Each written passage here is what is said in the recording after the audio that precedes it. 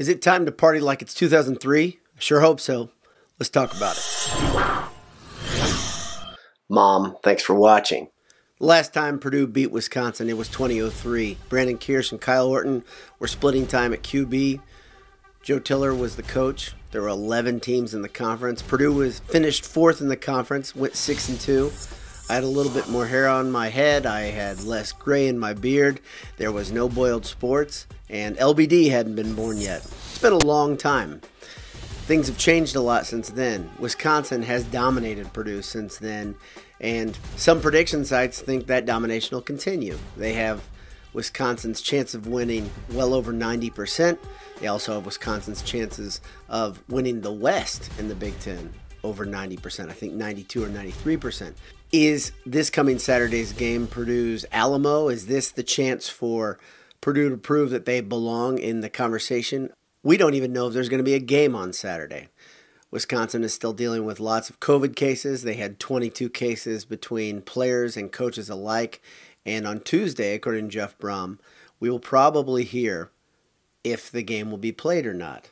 If it's not played, of course, it's not called a loss for Wisconsin. It's called a no contest, and I believe it doesn't go down in either column for Purdue or Wisconsin. That would be Wisconsin's second straight no contest game. Of course, they had the same thing versus Nebraska last week. If you're looking for a gift for somebody who is really hard to buy for, check out gridironmetalworks.com.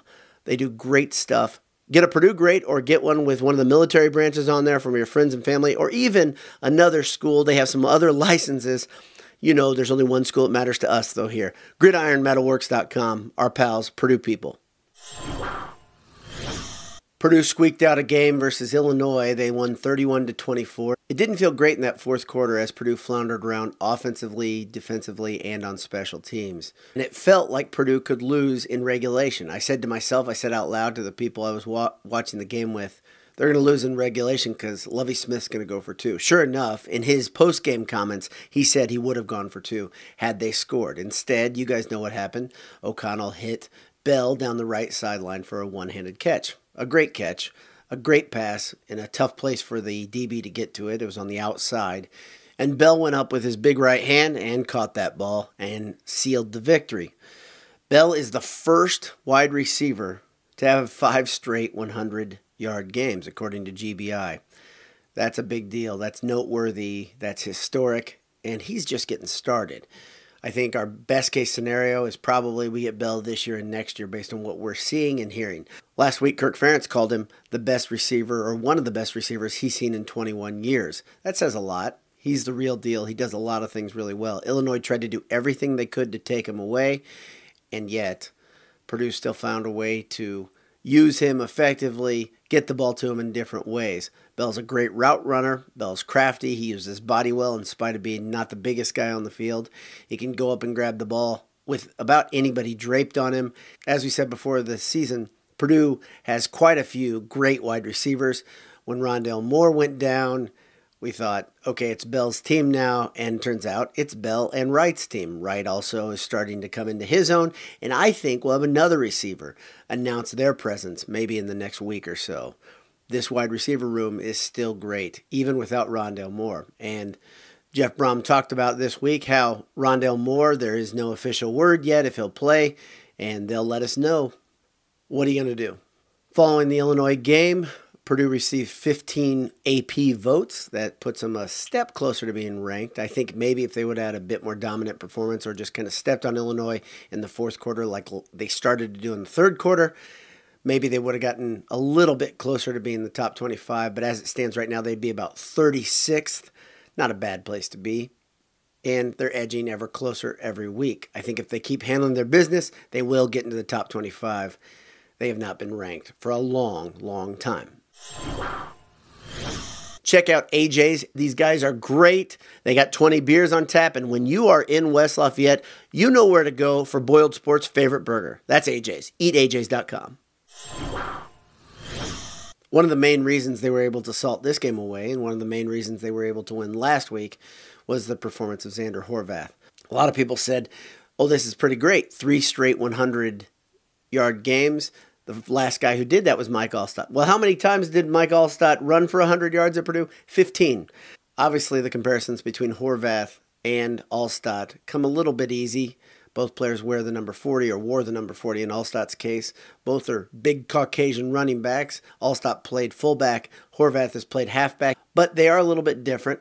Horvath is 6'3", 230 pounds. Alstott left Purdue at 6'1", 240 pounds, right there in striking distance.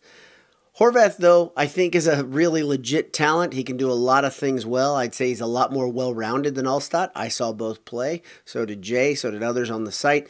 But we were actually there when Alstott was terrorizing defenses that had to play Purdue. Let's not get ahead of ourselves when we call Horvath the next Alstott. Number one, Alstott was featured as a sophomore. He was the main back as a sophomore. Last year, really, it was King Daru's job, so Horvath only finished with under 400 yards, I think, at the end of the season. Alstott finished with close to 1,000 as a sophomore, I think, in the 800s. After that, he had 2 straight seasons of 1,000-plus rushing, and he split time with Corey Rogers in that backfield for Jim Coletto.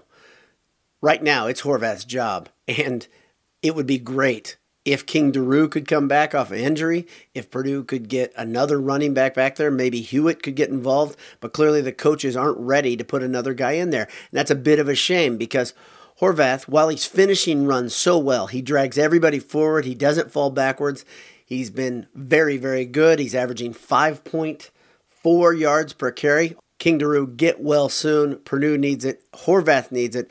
Until then, it's Horvath's job, and he is going to be dragging these Boilers as long as he's physically able. Also, as you know, AOC had a great game on Saturday. Completed a high percentage of passes, and he made some boneheaded mistakes. I talked about that a bit in my post-game on this site.